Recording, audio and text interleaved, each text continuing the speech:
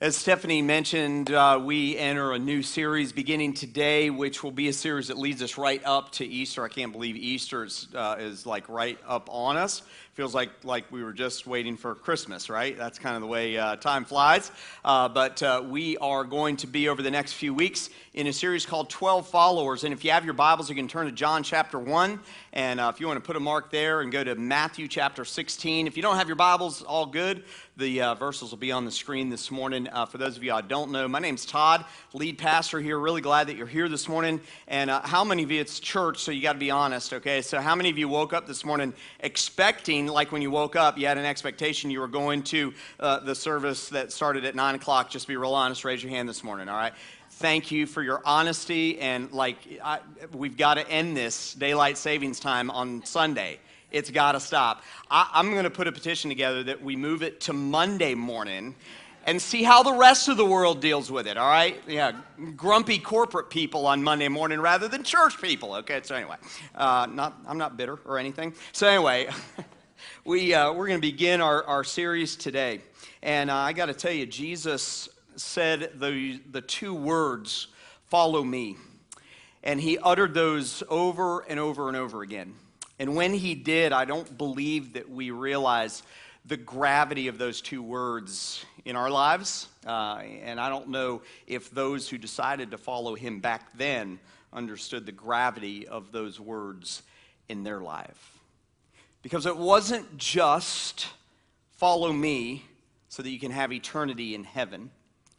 It wasn't just follow me so you can serve the poor, help find clothes for those who don't have clothes, help find food for those who don't have food. It wasn't just to do the things that Jesus did and to follow his model of ministry and leadership. It was a high calling. It was a calling to get behind a new message, a different gospel, if you will. That word means good news. A gospel that doesn't mean rules equals a relationship with God. It means a relationship with Jesus equals a relationship with God. And here we are in 2019, and for those of you who gathered here today and you call yourself a Christ follower, those two words are heavy. They have an impact. It's a high calling. But it's for all of us, each and every one of us who call ourselves Christ followers, who have decided truly to follow him. I remember growing up and accepting Jesus as my Savior when I was in elementary school. I believe it was a first or second grade class that I accepted Jesus in. And I didn't really realize all that meant until I was about 13 or 14 years old. And that's when I really began to grow in my faith walk. And I remember as a really, really shy, quiet guy thinking, God could never use me like he uses some people.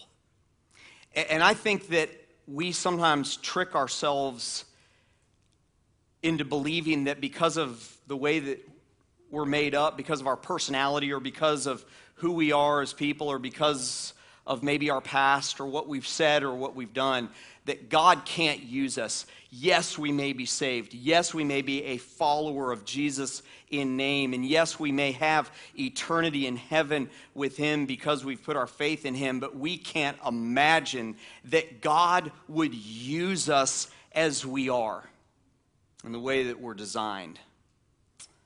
And I would imagine that there are some of you who came into this place today and you don't realize the heaviness of those two words, follow me, and what they mean. They mean that he chose you because of all of those things you think doesn't qualify you. He chose you because you're too quiet, or you're too loud, or you're too this, or you're too that, or because you've done this thing, or because you've done that thing. Sometimes we trick ourselves, we kind of talk ourselves into believing that all of those things that makes us up disqualifies us from doing God's work and following him in a unique way. And in many cases, it's those very things that are the reason why he chose you. I always wonder what made Jesus choose these 12 men that he chose. And This series is largely going to be based on this book called 12 Ordinary Men. I don't know if any of you have read it, but it's by John MacArthur. Throughout the series, we're going to have copies available at guest services for $10. That's a discount. We actually bought them for more than that, so not a very good business plan. But anyway, you can buy a book after, and I want to encourage you to do that if you want to find out more. And also, if you want to study more and kind of go to the next level in terms of really digging into this, I want to encourage you to be at Roots on Wednesday night at 6:30. We meet over there in Ignite, and we dive deeper. Now, today what we're going to be doing is taking a look at two brothers, Andrew and Peter. So we're going to tackle this in groups of two, sometimes one, sometimes like we'll do a few in a row. It's going to be a little bit random, and I kind of like random, all right? So hopefully what you'll see is you may connect with one or more of these disciples. You may find yourself going, hey, I'm kind of like him. I'm kind of like this one. I'm kind of like that one, and the good and the bad. Now, Jesus chose most of these men from this area called the Sea of Galilee. And the Sea of Galilee, and you're going to see some video here, the Sea of Galilee was really probably the most unusual place that Jesus could have chosen the men who would follow him. I want you to just, as you're looking at this, just stop and think about the fact that most of the disciples were chosen from this area.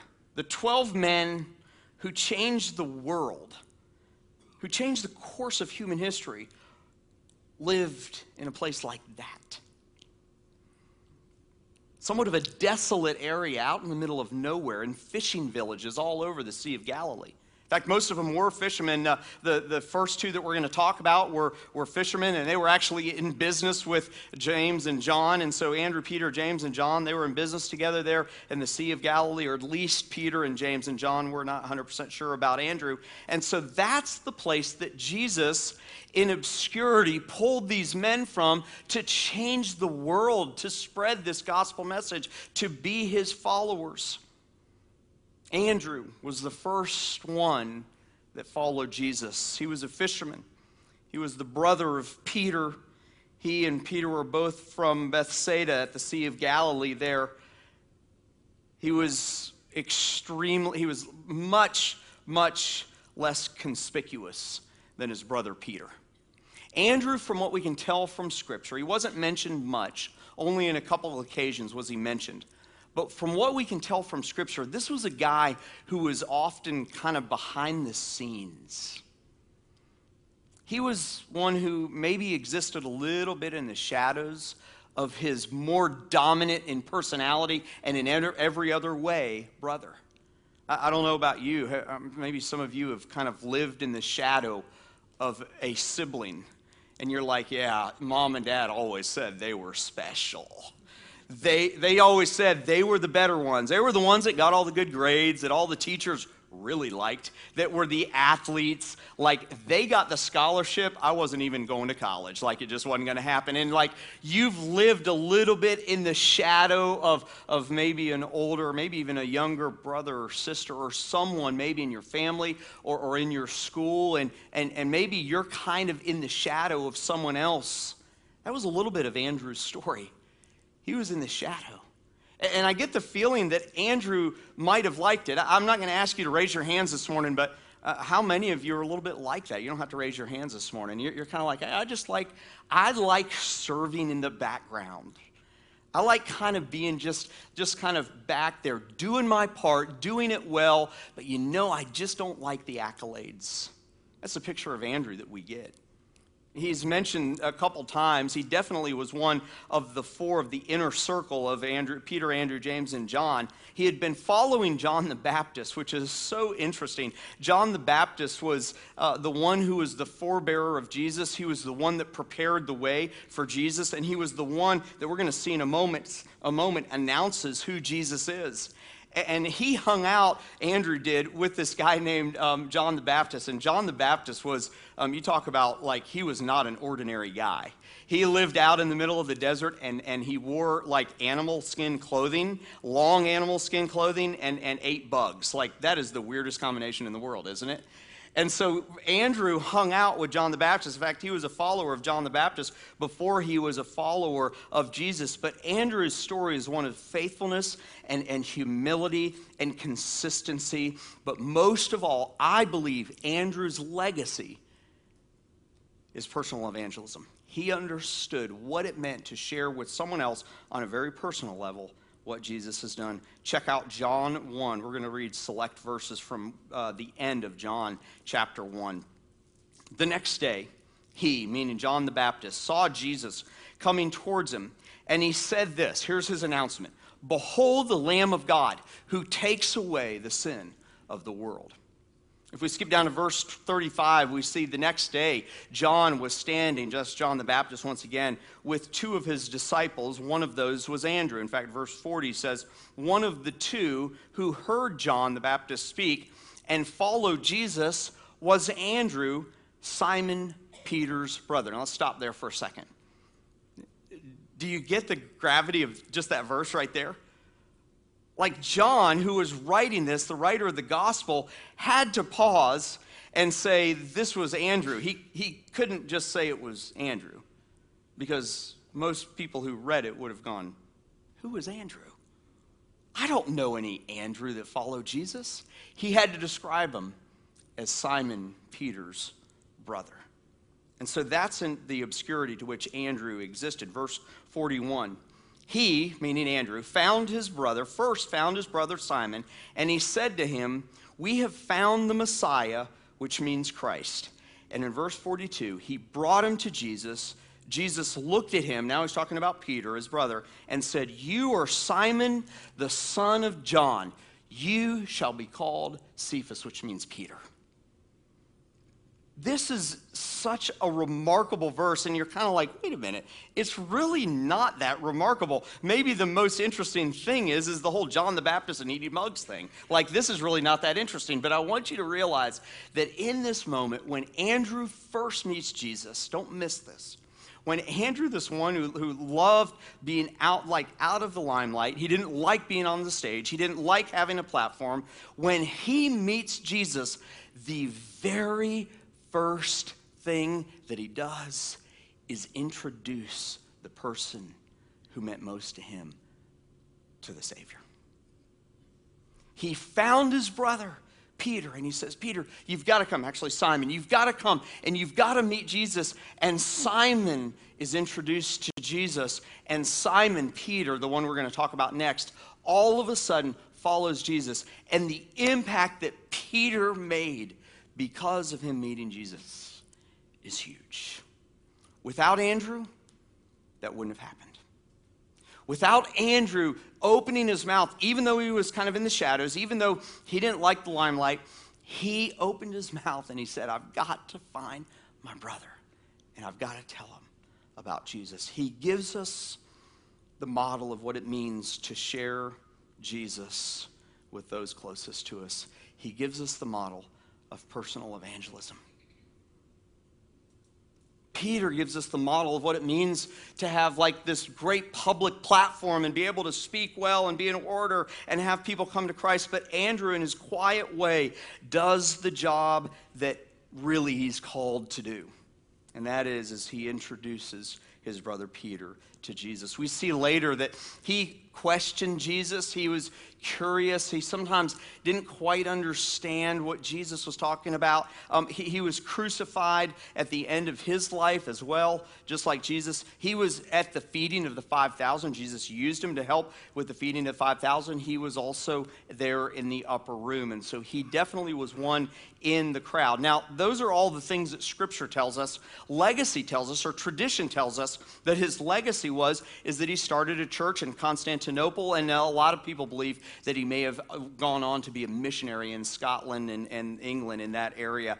He was crucified for his faith, and a lot of scholars believe that based on some tradition and some other extra biblical writing that he might have done that because of his stand for Christ. He made a stand and he wouldn't let the church worship anything other than Jesus. And so this was a man who, even though he was in the shadows, even though he wasn't in the limelight, he was a faithful follower of Jesus. And the lesson that we can learn from his life is that a passionate follower of Jesus will, at some point in time, have a desire to introduce Jesus to those they care about most. That's personal evangelism. That's what Andrew's life demonstrates. And then the one that he introduced to Jesus became one of the inner circle, became one of those whose most had the greatest impact on the gospel, the spread of the gospel, especially even before the church got started. We'll see in a moment, is this man named Peter, his brother. And Peter was the one probably who knew Jesus the best. He was probably the disciple that Jesus was the closest to. Why don't you check out the screens to get a picture of what Peter may have been like. Do you need help? I'm not looking for any help. And besides, there's nothing to help with. We're going fishing. There are no fish out there this time of day. In fact, there are no fish out here any time of day. Peter, just give me an hour, and I will give you a whole new life. Who says I want one?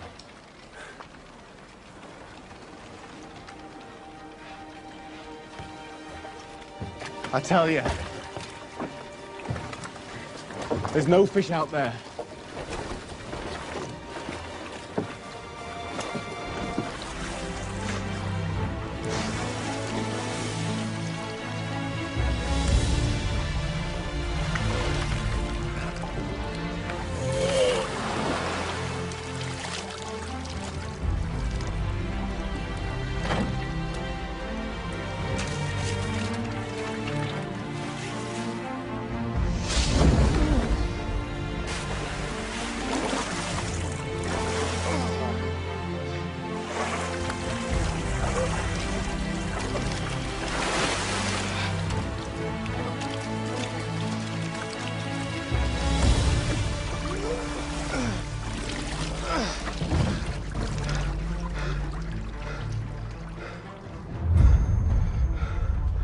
How did this happen?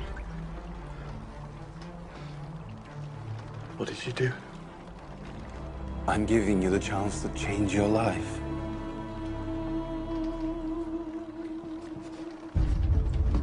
Peter, come with me. Give up catching fish, and I will make you a fisher of men. What are we gonna do?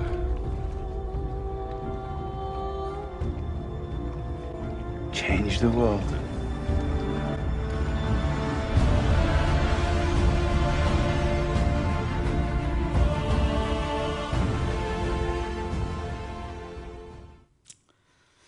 I think Mark Burnett did a very good job of getting the picture artistically and visually of what it was like to follow Jesus in the series Son of God. And then in that picture we see Peter doubting if they can ever really catch fish. And there he begins to trust Jesus because of something that happened. And you can find that in the Gospel of Luke. That was Peter. He was bold. He was outspoken. He was someone who walked into a room mouth first. Have any of you like that? You can raise your hand, because you who are like Peter are going to want to raise your hand. Any of you like Peter, type A, bold? Like, come on, be honest. There's like 2 people in here. I know there's more of you. I don't know why you're not raising your hand, because you're like Peter. Peter was he was the guy, John MacArthur says that he was the disciple with the foot-shaped mouth. He always said the wrong thing. He always had the wrong thing to say, and particularly he had it at the wrong time. He was one who was always in trouble with his words. He was one who got into a boat and he rocked it. I can just picture his brother in the background going, Peter, Peter, Peter, Peter, hang on, man. Slow down. Peter was bold, and God used him in a remarkable way. I love it. He's known by many different names. You saw there Simon and Simon Peter, and Peter was a name that Jesus gave him. And I love it. If you look all through Scripture, when you see Jesus calling him Simon Bar-Jonah, which means son of Jonah or son of John, that's when Jesus is giving him some kind of praise or accolade, or if he just calls him Simon. But when he calls him Simon Peter, that's when he's trying to get his attention, and that's when Jesus is rebuking him. Do you remember when your mom or your dad used to call you by both of your names, or maybe all three of your names? And you were like, man, I'm in trouble, right? I remember my dad, Todd David Cullen. I was like, oh boy, here it comes. It's a little bit of the same thing with Peter. When Jesus would call him by both of those names, Simon Peter, was usually when he had done something wrong. He was Andrew's brother, a fisherman as well. He was in business, as I mentioned, with James and John. He was the de facto spokesman of the group. He was the one that was not afraid of a platform or a crowd. He was one who wasn't afraid to be in the spotlight, to be in the limelight. He wasn't afraid to speak out, and he did often. And often, it got him in trouble. There were times when he was impetuous and blunt.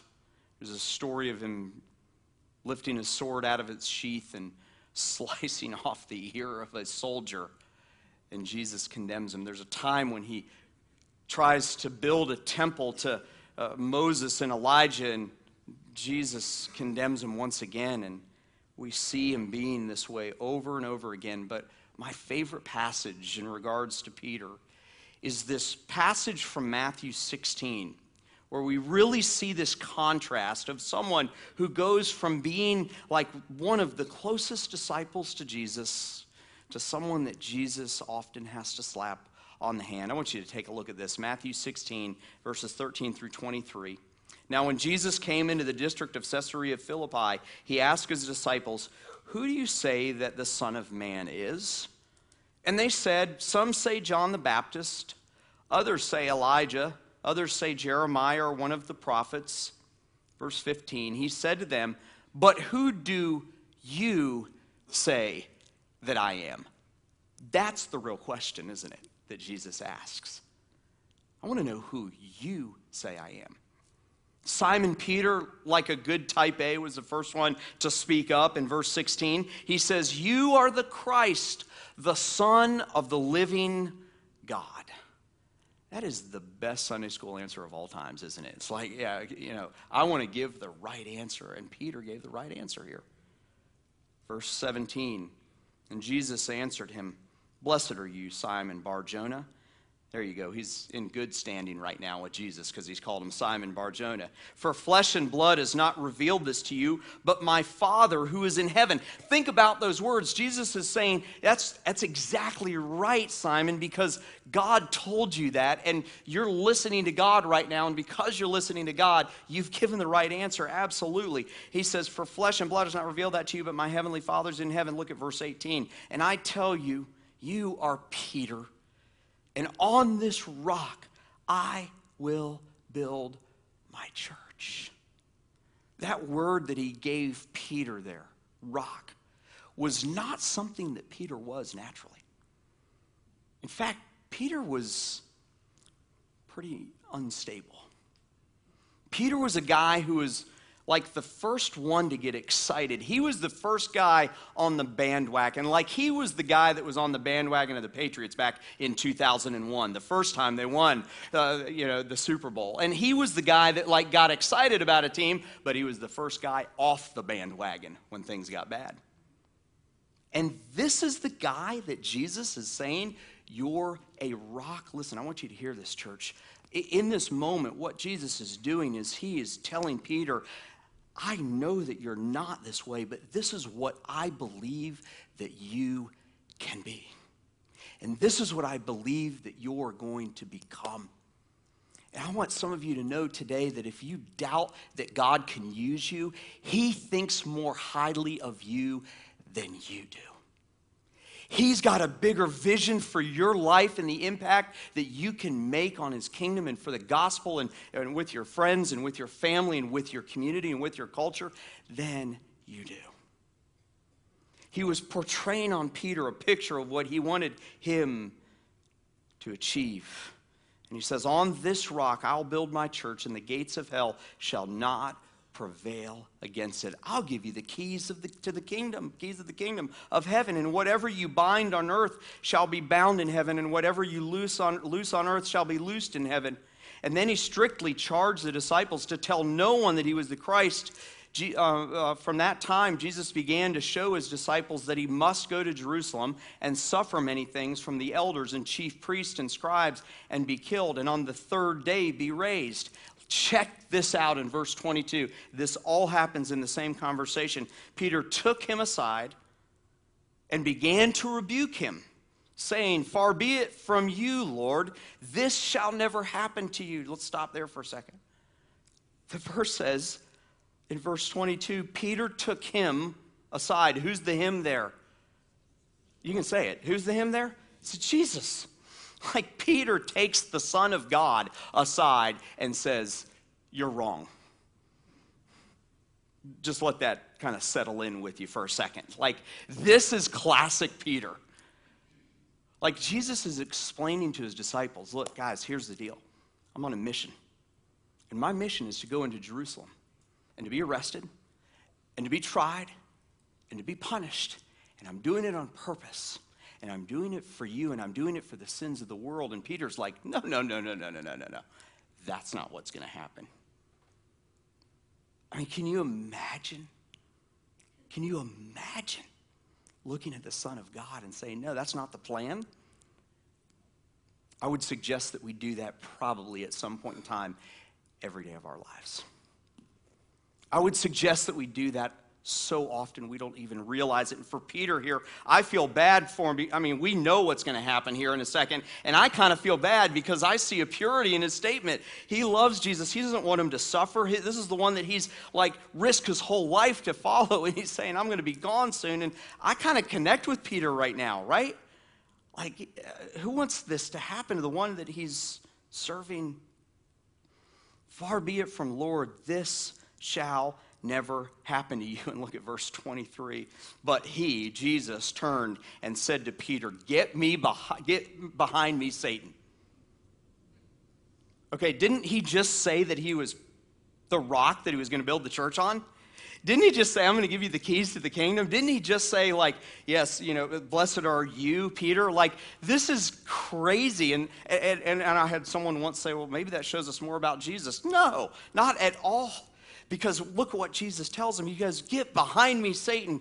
You are a hindrance to me.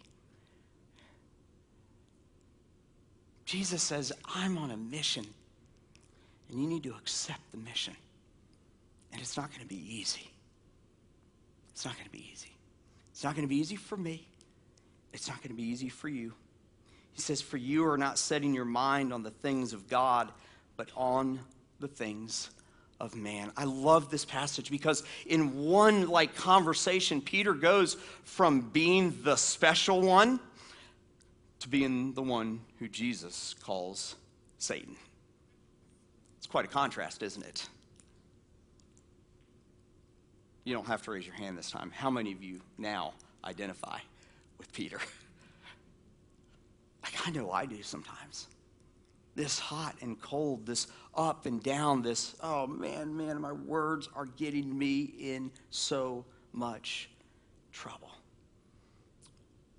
But church, I want you to realize that Peter changed the world.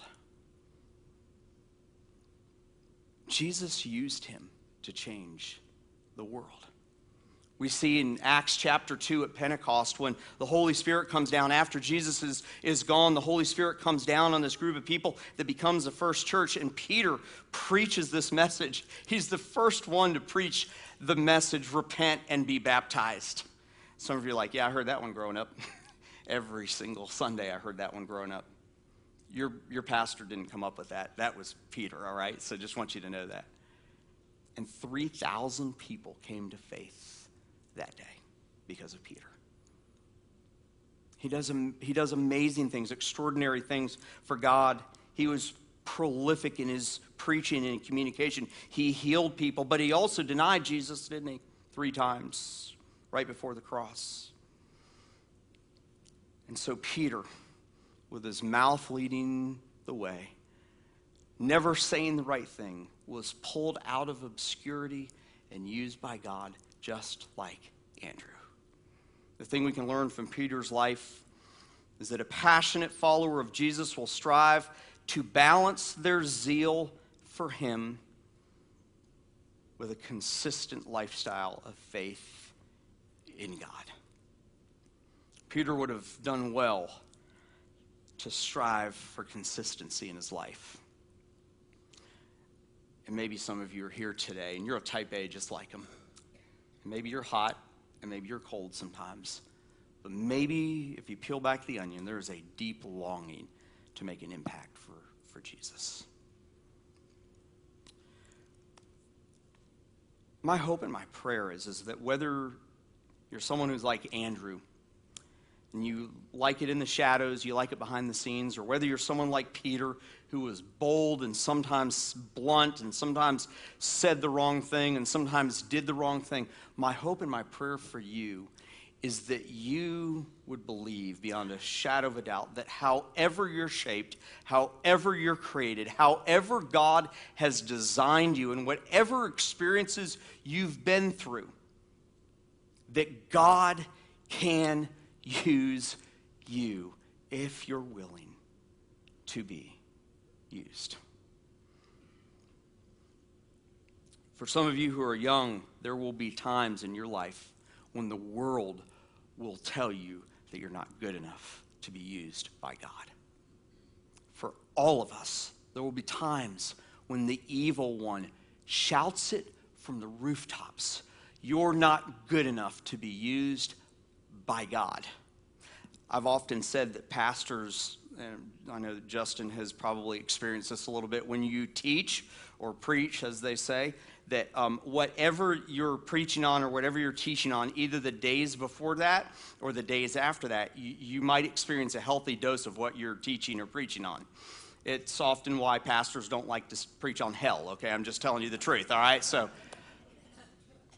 And I woke up this morning, and there was a spiritual battle going on in my heart and in my soul, and the evil one was screaming at me, and I'm not good enough. I'm just being honest with you. And the reason I'm telling you that is because this is a battle. And I want to encourage you, and I want to challenge you, if you're here today and you're already a Christ follower, that he can and he will use you. And his vision for you is sometimes bigger than your vision for yourself is. Believe in that. Don't believe in what the world says. Don't believe in what the evil one says. Believe in what the Son of God says. Believe in what the Spirit of God says to your heart and to your soul, and walk in that truth today. That's what it means to be a follower of Jesus. Is walking, believing that you can be used by God for his glory. Father, I thank you so much for these men, these two men that we've looked at today. God, they were incredibly ordinary. They were simple fishermen. They were perhaps among some of the least likely to be used in a mighty way. And you chose to use them to impact this world for the kingdom. God, I thank you so much for Andrew. Quiet, behind the scenes, probably not even interested in coming close to rocking the boat. But in that moment where he met you, his first thought was of his brother. It was of one he loved the most. And in that moment when he met you, when he decided to follow you, in that moment, he thought of someone else. God, help all of us in here who are Christ followers to think of who we can introduce you to. God, may we always have the idea of personal lifestyle evangelism with friends and family, with those folks that we're closest to. God, may you use us in that way. And God, I thank you for Peter, the rock, the one that often got himself and maybe even others into trouble because of the things that he said, perhaps even the things that he did. But God, you saw in him what would become, and that is the beginning of the church, of your church. And Father God, I pray for those who are in here who have maybe a little bit of that type A in us or a lot of that type A in us. God, I pray that you would refine that we would learn what it means to take that passion and zeal for you and rely on you for consistency in our lives. And God, may you use us. And God, I pray for everyone in the sound of my voice. God, I pray that you would help them to realize that when you utter those two words, follow me, that it was something that was great, that it wasn't just ordinary. We may be ordinary, but your mission is not. Your goals for us and your vision for us is not. And Father, I pray that we would find how we can best be used by you. And I pray that we would do everything in our power and relying on your power to be used by you in the way that you want us to. In Jesus' name, I pray.